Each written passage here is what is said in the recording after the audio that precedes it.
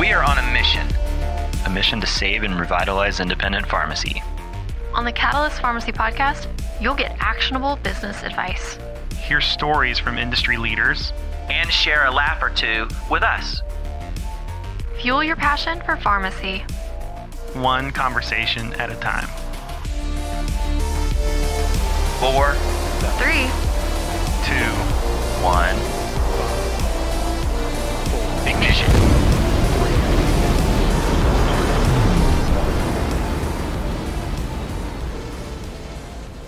Welcome to the Catalyst Pharmacy Podcast. I'm your host, Jeff Key, president of Pioneer X, and today I'm sitting by my co-host, Marcia.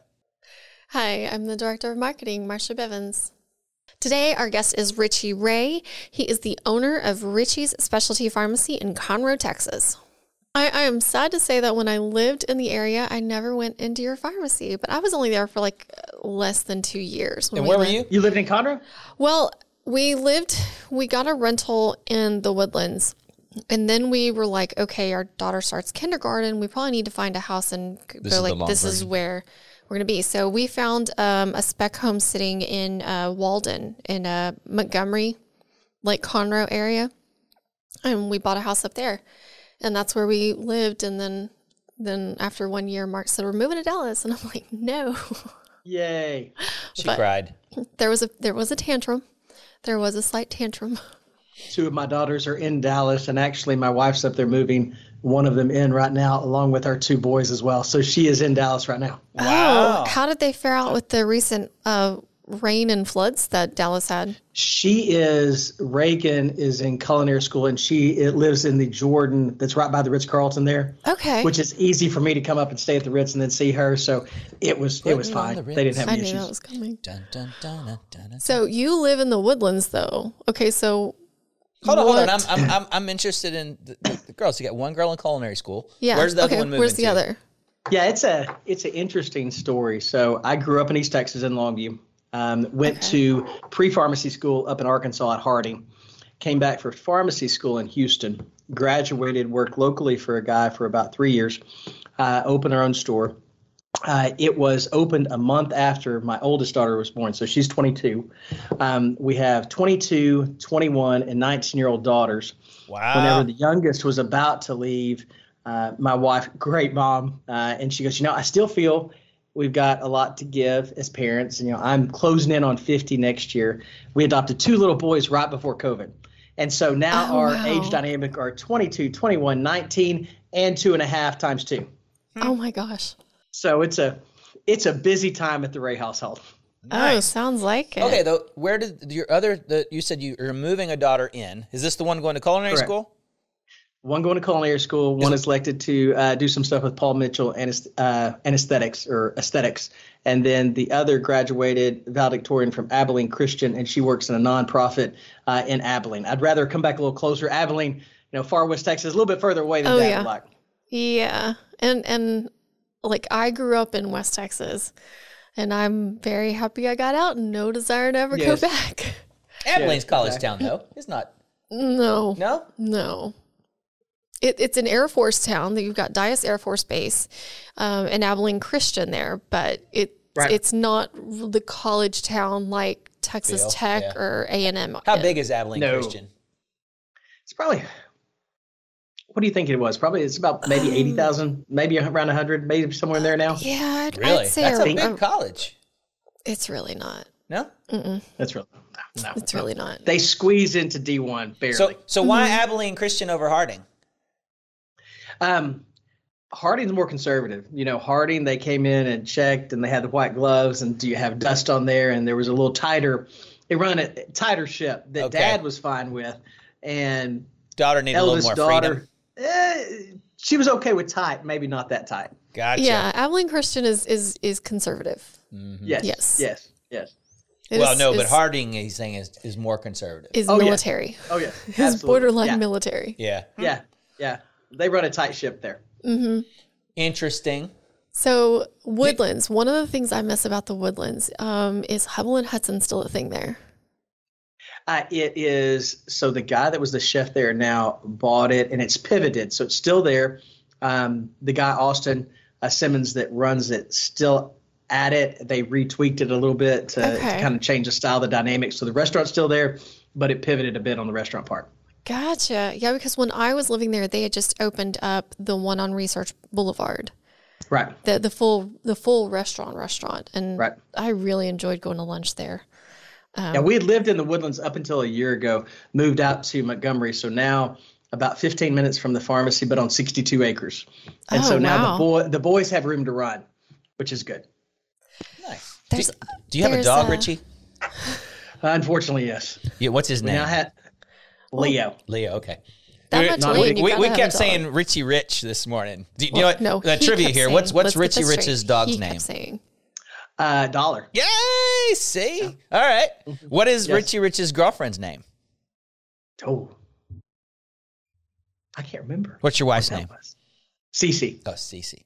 Yeah, Richie Rich's girlfriend's name was Gloria. Gloria. See, I can remember that, but I did remember Dollar. Very good. We're starting off with a bang. That's it. I would like to know even briefly about your history of Pioneer and the like and how it came about. So that would be, at least from my perspective, would be super informative. Oh, just kind of the background of Pioneer? Your history. I love learning from people. And so just the history of what got you from where you're at to where you are now. Pioneer started with you. Yeah. So out of college, degree in engineering, worked in the insurance industry, business interruption, that kind of solving problems. Moved to a focus in more software. Actually had a focus at one point where I was training people on software, helping develop companies on how to build software.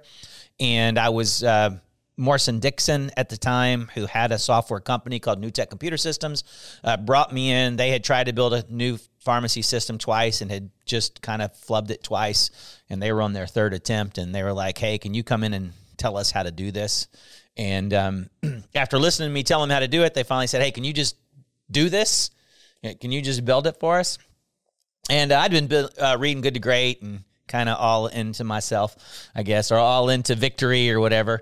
And it really said, I don't want to just build a pharmacy system. If y'all want to have one, if you're really putting your money behind having the best in the country and you're really going to just keep money pouring in to build the number one system and you really want to build something great, then I'm in and we'll do it. And they said yes to that. And we started building a pharmacy system. And that was 12 years ago, 14 years ago, 15 longer. Years ago. I've been here 15 years, and you've got at least a little over a year on. So now we're about 6,000 pharmacy systems and number one pharmacy system in the country by pretty much all measures.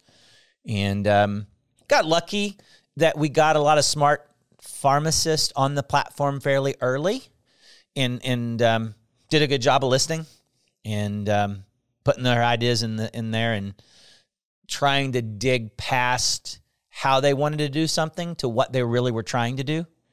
And so it's been fun. And now we have a lot of really smart people on the platform and hoping we're making a difference in pharmacy. And I think we are.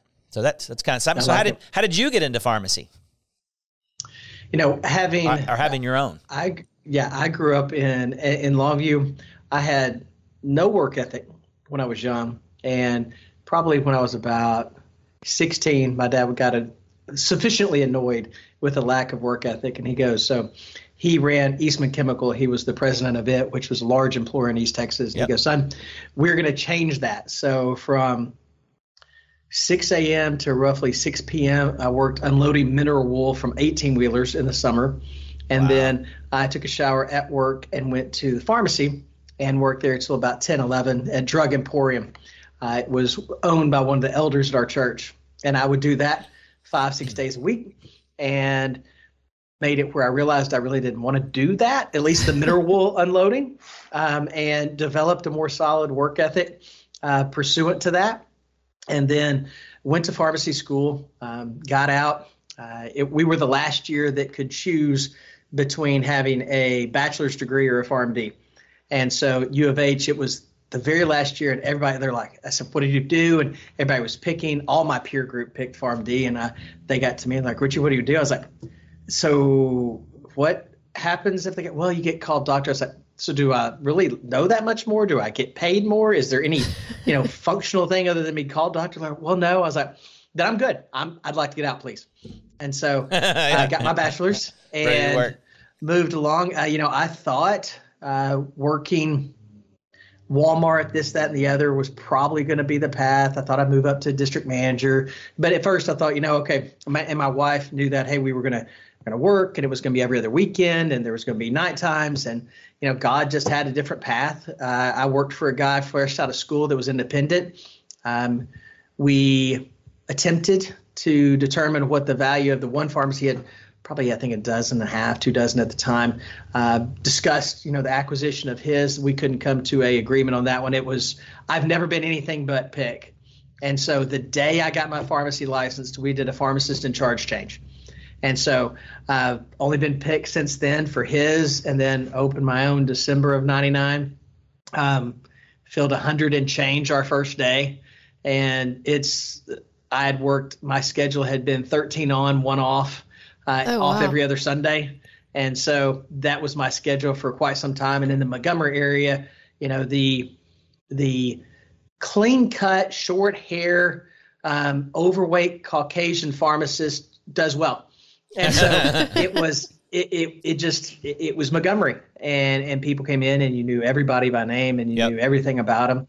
As time went on, we became a very bustling retail side. It became more of a hybrid store. So compounding plus everything else that we did.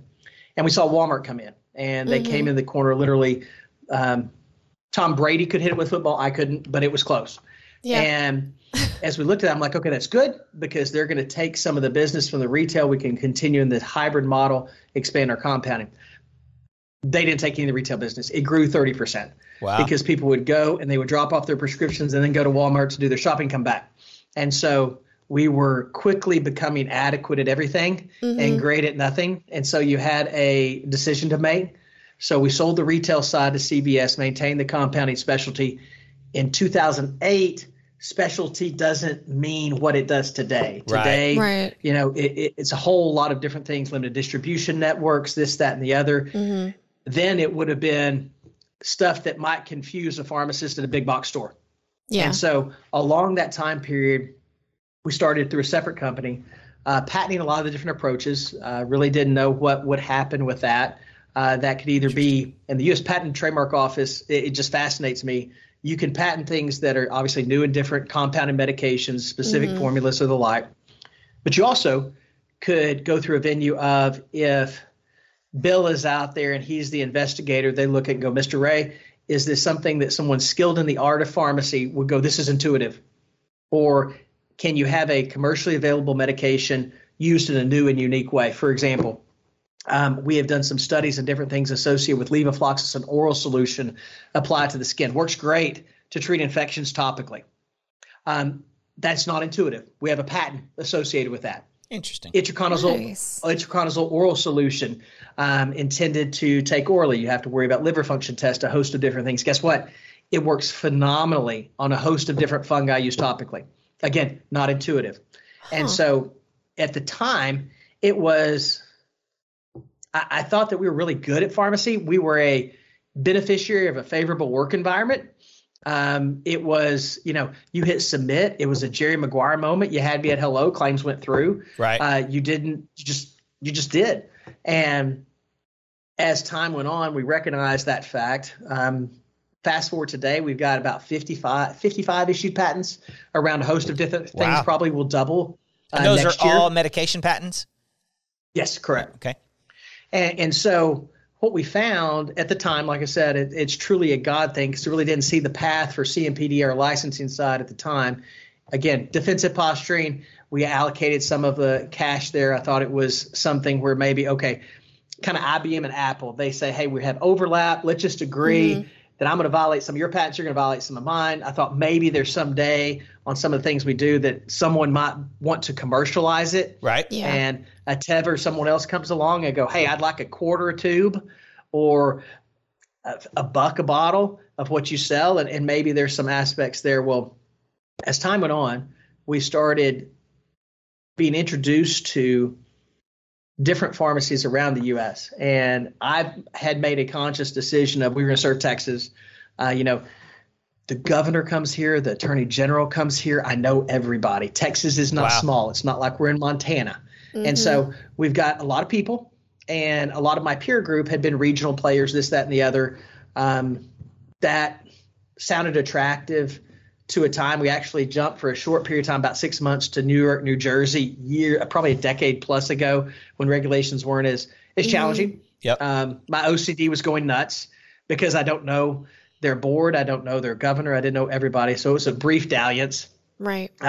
We decided to stay in Texas, but we knew that if Marsha's in New Jersey, Bill's in Louisiana, this person's in Colorado, this person's in California, the things we do that are focused predominantly on anti-infective, guess what? There's people there that need those anti-infective approaches, that have exhausted commercially available medications, used consistent with their labeling, and need something that says this. There's science behind it. There's literature behind it.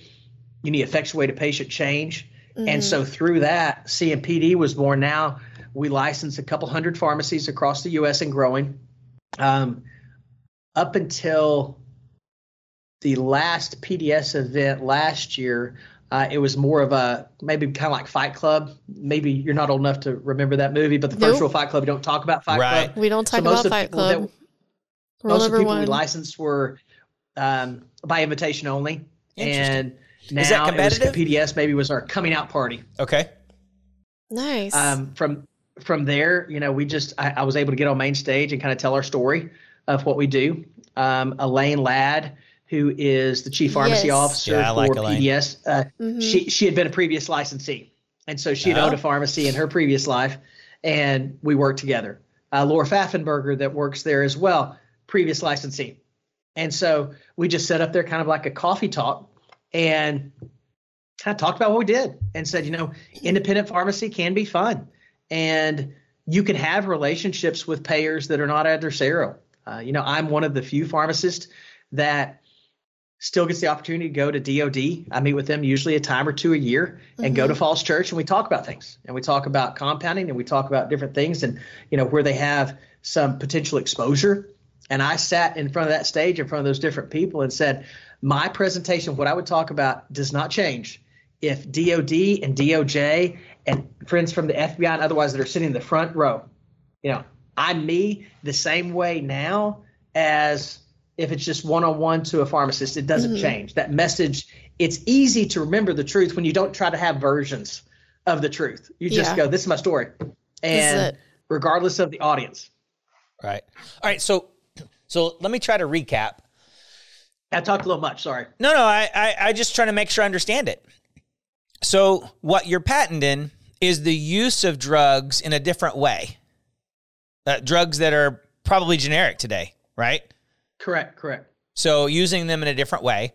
Now, and those are OTC or some prescription drugs? Prescription drugs predominantly. We have Basagel, which is a water washable ointment that's over the counter at actually Basagel.com. It is made by PCCA. It's over the counter.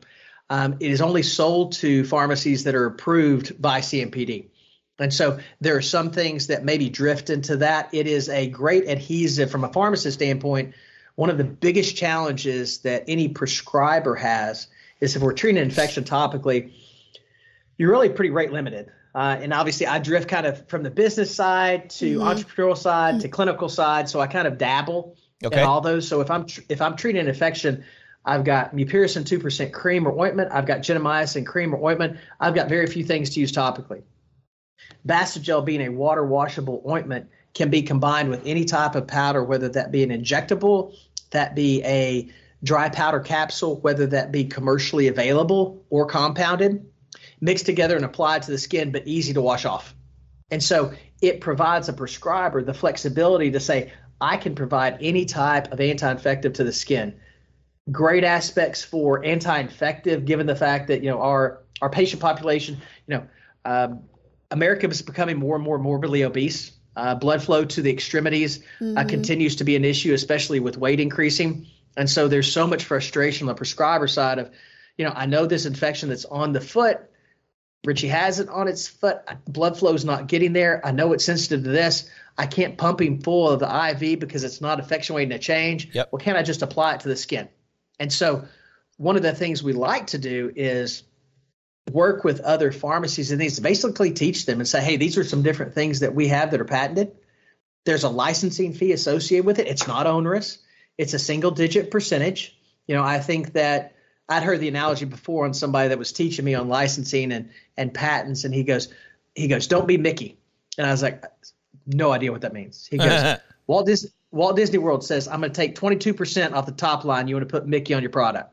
He goes, don't be Mickey. He goes, at 22%, people are going to look and go, I need to figure out a way to design around patents issued or pending. Right. He said, be it a single digit, be something where you can provide a, Lord willing, 50, 60, even 70% gross margin to the licensee, and have something where they go, okay, I'm 50, 60, 70% margin, generally blended, probably 65, at least in the world that I operate in.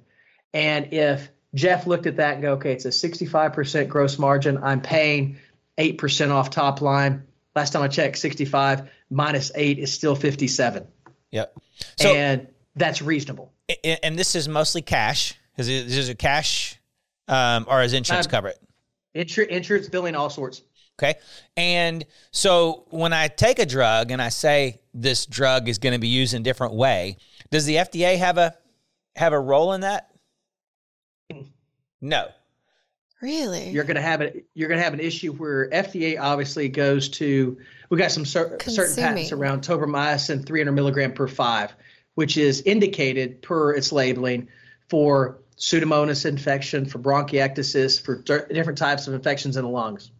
But we have some patents around it being used in a topical format, which had never really truly been done before. But to me, it seems intuitive that if I've got a patient that has pain on legs, and we had a patient of this years ago, significant pain, Pseudomonas on legs that was identified by the treating doctor, but significant pain, very combative patient. And so that problem was presented to the pharmacy I have, and our result was suggestion of tobramycin 300 per 5 liquid, a compounded capsule of lidocaine HCl 20 milligram. At the time of administration, patient mixes the two and sprays it on the skin. The caregiver does. Eradication of the infection within about 30 days. Patient was compliant because of the fact that it provided pain relief. Prescriber was tickled pink because of the fact that the tobramycin was eradicating the Pseudomonas. Now, to me, it seems intuitive that in the lungs, if I'm treating Pseudomonas in the lungs and it's iceberg floating in, basically filling up lungs in a CF patient, and you fill that cavern with tobramycin, it hits the outside of the Pseudomonas kind of iceberg, right, and those cells die, and they go to the inside of the cilia in the lungs, and the little hands just hand it out, and you cough it out. Well, it would make sense to me. You're still bug-drug collide, bug dies. Right. I gain weight eating chocolate cake, not looking at it from a distance. You get drunk from drinking vodka, not looking at a bottle. So how do you make that same approach of, let's just make these two interact? And I've got a bug and I've got a drug, and let's make them collide, and let's be good stewards of antibiotic stewardship. Let's use drugs that have been around for 20, 30 years. So even if a prescriber goes, topical therapy, I want to be a good steward of antibiotic stewardship, this is perfect. I'm reaching for drugs that have been around decades. So at its core, to me, that is antibiotic stewardship. So you're using these drugs, these compounds for different. I mean, have you shared the formulas with like Medisca or PCCA? PCCA has some of the different formulas. I think that right now, I would like to have. CMPD doesn't have a natural predator. And there's some people out there that may think, well, this is a PCCA offering. Yes, PCCA is what, I use the pharmacy I have. Right.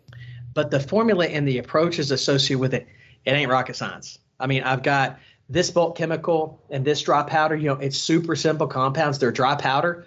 I would have no issue sharing those broadly. All of our licensees get all the different formulas. It's a subset that, yes, is on PCCA's website that only is accessible to CMPD. But there's many of those that take that and go, okay, here's the different ones, and I'm going to – I like Medisca's drugs. And so they use those. Yep. So it's completely open. I think the last PDS event, there's a lot of a miscommunication about what CMPD does or does not do. And I think that's the natural part in everybody's mind of, if I know a little bit about you and I don't know enough, my mind fills the void.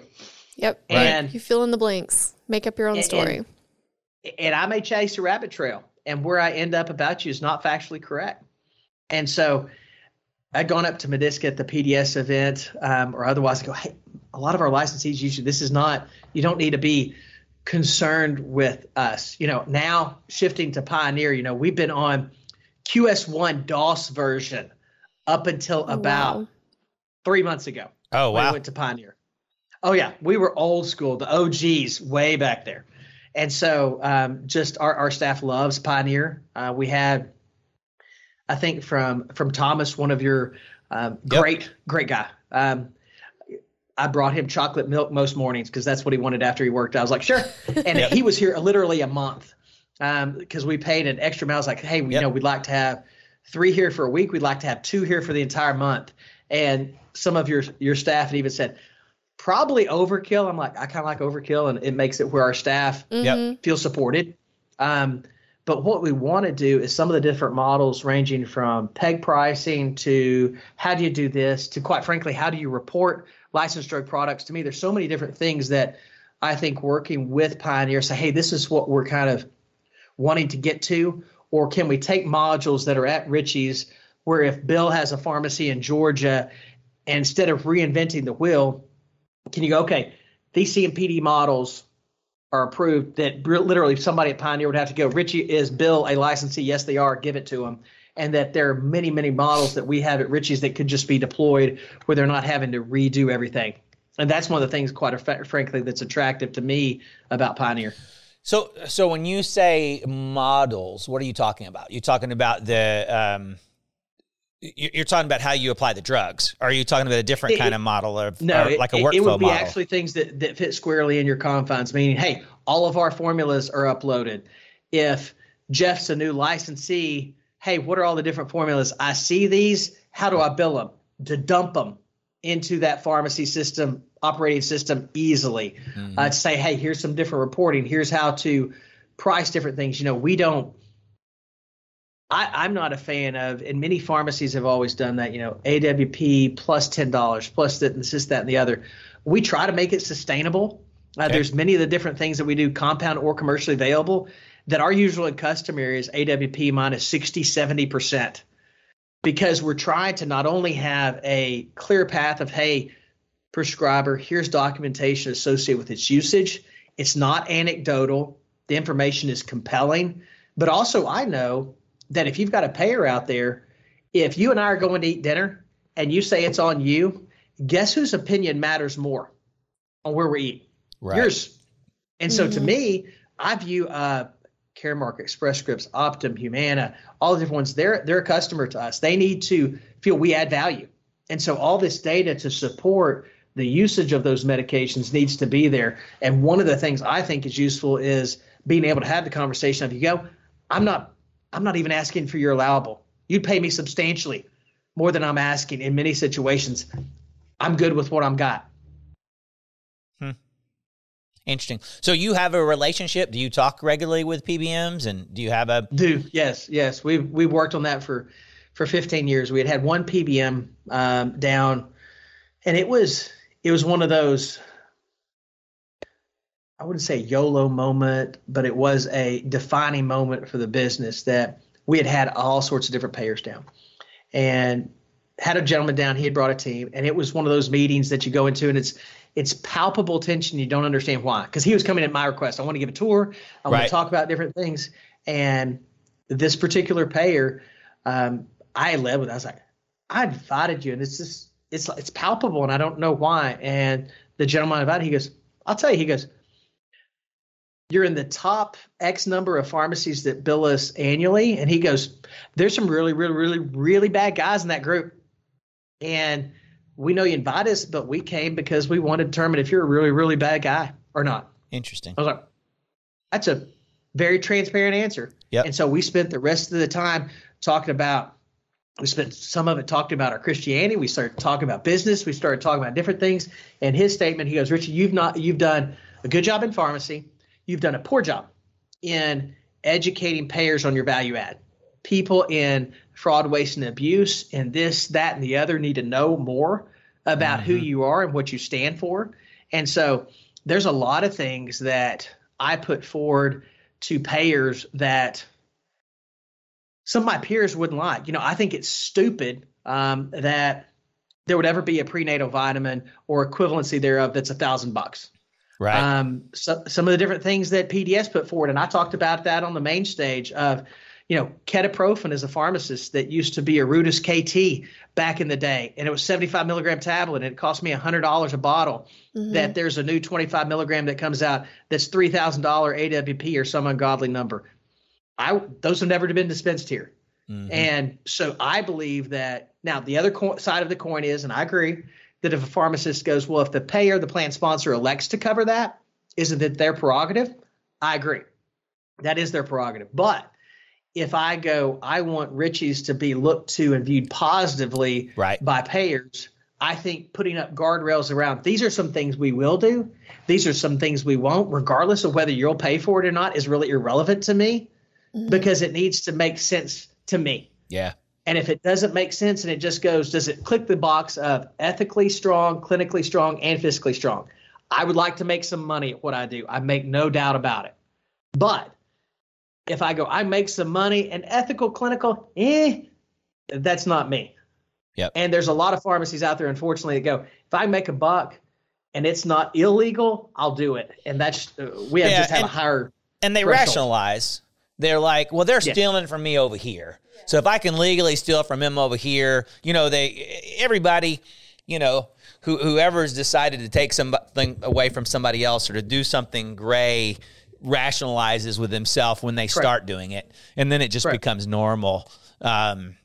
And you almost wish that the whole relationship could have a reset, because the PBM's doing the same thing. Well, they're stealing from me over here, so I'm going to steal from them over here. Right. Well, they're overcharging me over here, so I'm going to cut back wherever I can. They're getting all these rebates, that they're not counting. And so we're going to throw in some DR fees, and we're going to keep cranking it down until they, if 10% of them don't go out of business, we're not charging low enough, these kind of things.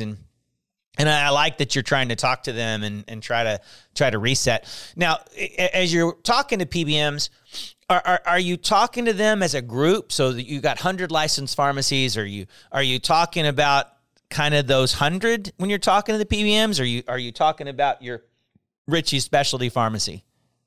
I talk about me, and then we talk about the licensing side as well. I don't control any of these pharmacies. They can't. They don't have to listen to me. It's a suggestion. Now we've developed a business ethics addendum, and it is multifaceted. It says a pharmacy commits to, if you've got a sales division, they're W-2. You will not arbitrarily waive someone's copay without a economic assistance program looking at their financials, looking at whether this patient truly is in financial need. Kind of same thing that Obamacare, when it came out, they set up the guidelines of if somebody's within 400% of the poverty level, we, the federal government, are going to assist them in their premium. And I set up a program at Richie's that reflected that because I'm like, I don't want to set up a new one. We had worked with the payers over the years to get what we had done at first. I shared it with them. I said, hey, this makes sense. I'm not trying to waive a $5 copay for somebody that could buy me multiple times over. They're just tight. But I do believe there should be a situation where if somebody is within 110% of the poverty level, they're just not quite poor enough to get Medicaid coverage in Texas, but Missouri and some of these other states would give them Medicaid coverage, Medicaid being a state call, and red states typically are not as liberal application with those as blue states. But if somebody goes, they really truly need help, that I could waive a copay. And we have a policy and procedure about that, shared it with the payers. Fast forward to today, they actually have that in the vast majority of provider manual language associated with what you need to have to legitimately do that. And we were involved in that conversation. So you said you spoke at PDS. Are you also going to be taking your conversation to NCPA this fall? I've not. I've talked with different ones.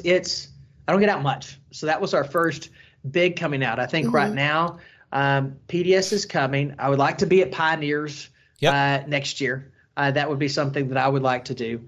I think that the other ones were kind of refining our processes a bit. I've heard from some of the different ones that there's some much larger ones, and I don't know the response necessarily I'd get. I like the groundswell that's coming, because there's a lot of people at PDS or otherwise, I spoke against some of the different vitamins and stuff were versions that people thought, well, these are PDS drugs. Right. Well, they weren't PDS drugs. Now, maybe that they were sponsors that were at PDS and they talked, but they weren't PDS drugs. And so I think that you're really just trying to cobble together all the different people within the confines of the healthcare system to make sure they realize, hey, there's a path to work together, but it has to be built on trust and some degree of transparency. And we can get back there. We've lost our way to a degree, and they don't need to have it where independent pharmacy is that there's asterisks, that there's these, bright lights that go up and go, hey, we're concerned. Right. Yeah. So explain to me why I didn't catch that on the why not NCPA. I'm just not ready yet. You're not ready yet. He said he's still working on it. He still has some things to make it to tweak. Okay. Yeah. So we're still trying to. So us saying, hey, we'll try to help you in this 6,000 Pioneer base. You're not ready for that. You're kind of like. I'm ready for that. I think the referrals are coming, and our aspect, if Jeff becomes a licensee, you get access to varying levels depending where you're at of our website, and you've got tons of recorded webinars on tons of different topics, tons of different models that we do. And so you're able to, it's kind of Netflix on demand meets training. Yeah. And so you can do that anytime you want to. You have our support associated with those. I think at this point, there's so many principles that have multiple pharmacies or otherwise that we're getting that traction. And so I think part of ours is, where's the best place to go? Are there decision makers at these events? Are there different ones? And it's interesting that from talking to wholesalers and manufacturers, they like being at PDS's event. They think that is a buyer's event, and those decision makers. Yep. But Pioneer ranks very high. People say now a lot of them say some of these larger NCPA and other ones, we need to go to you're expected to be there. Yeah. And it's the big one. But there's many people, at least in my limited experience of asking those are maybe the expectations there, but maybe increased business for their business doesn't really happen at those events to the same extent that it does at some of these others. I don't know if that's true or not. That's just what I've been told. Well, some of our like I guess call them luminaries, like Joe Moose or Amina or Bob Lomanak. Do you know those people? Those are people that in circles that you run in?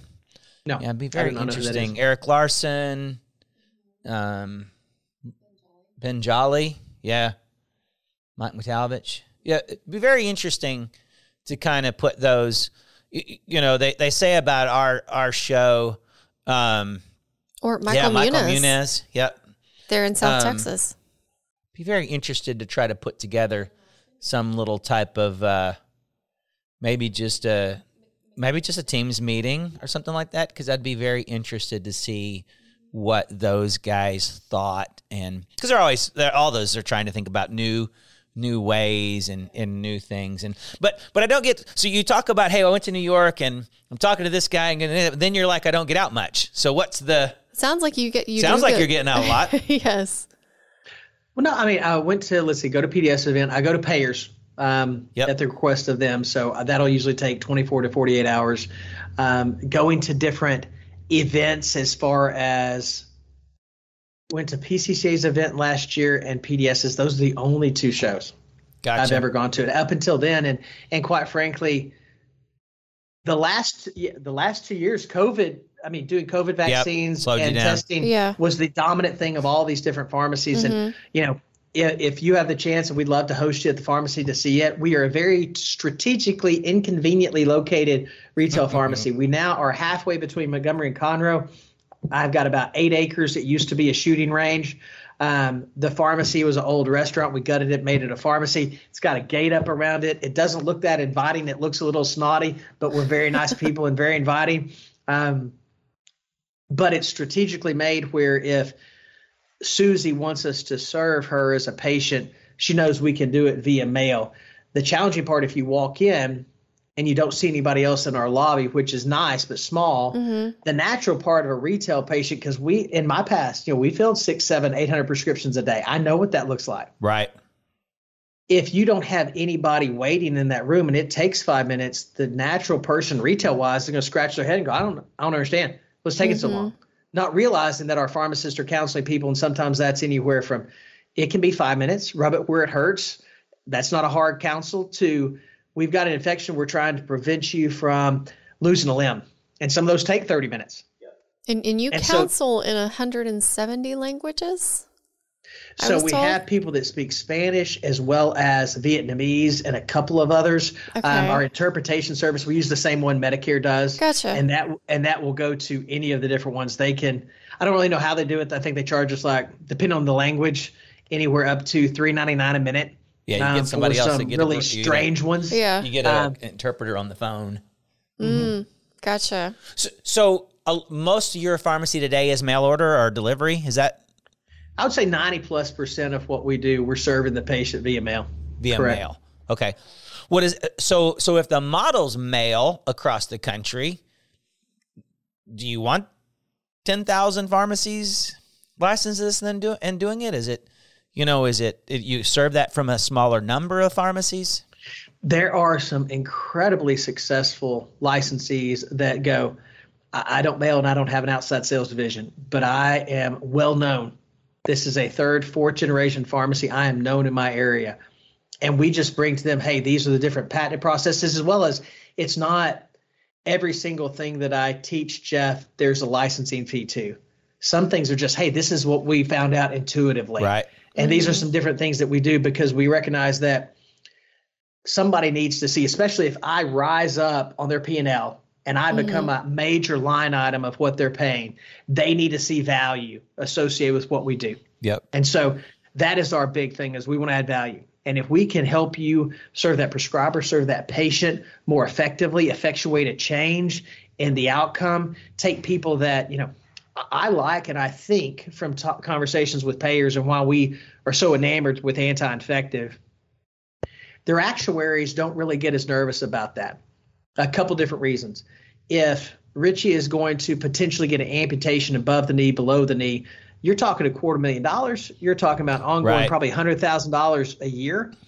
So their actuary's tolerance of maybe a higher claim from me for 30 to 60 days is much, much greater. From the actuary standpoint, it is more problematic if Richie goes on a medication that is filled every single month, that's maintenance, that is just kicking the can down the curb. That is more frustrating too, because there's not a clear line of sight to the end of it. Yeah. And so treatments I like infections because usually by the time people get to us, they've exhausted all the other things. There's not, well, have you tried? They've already tried everything.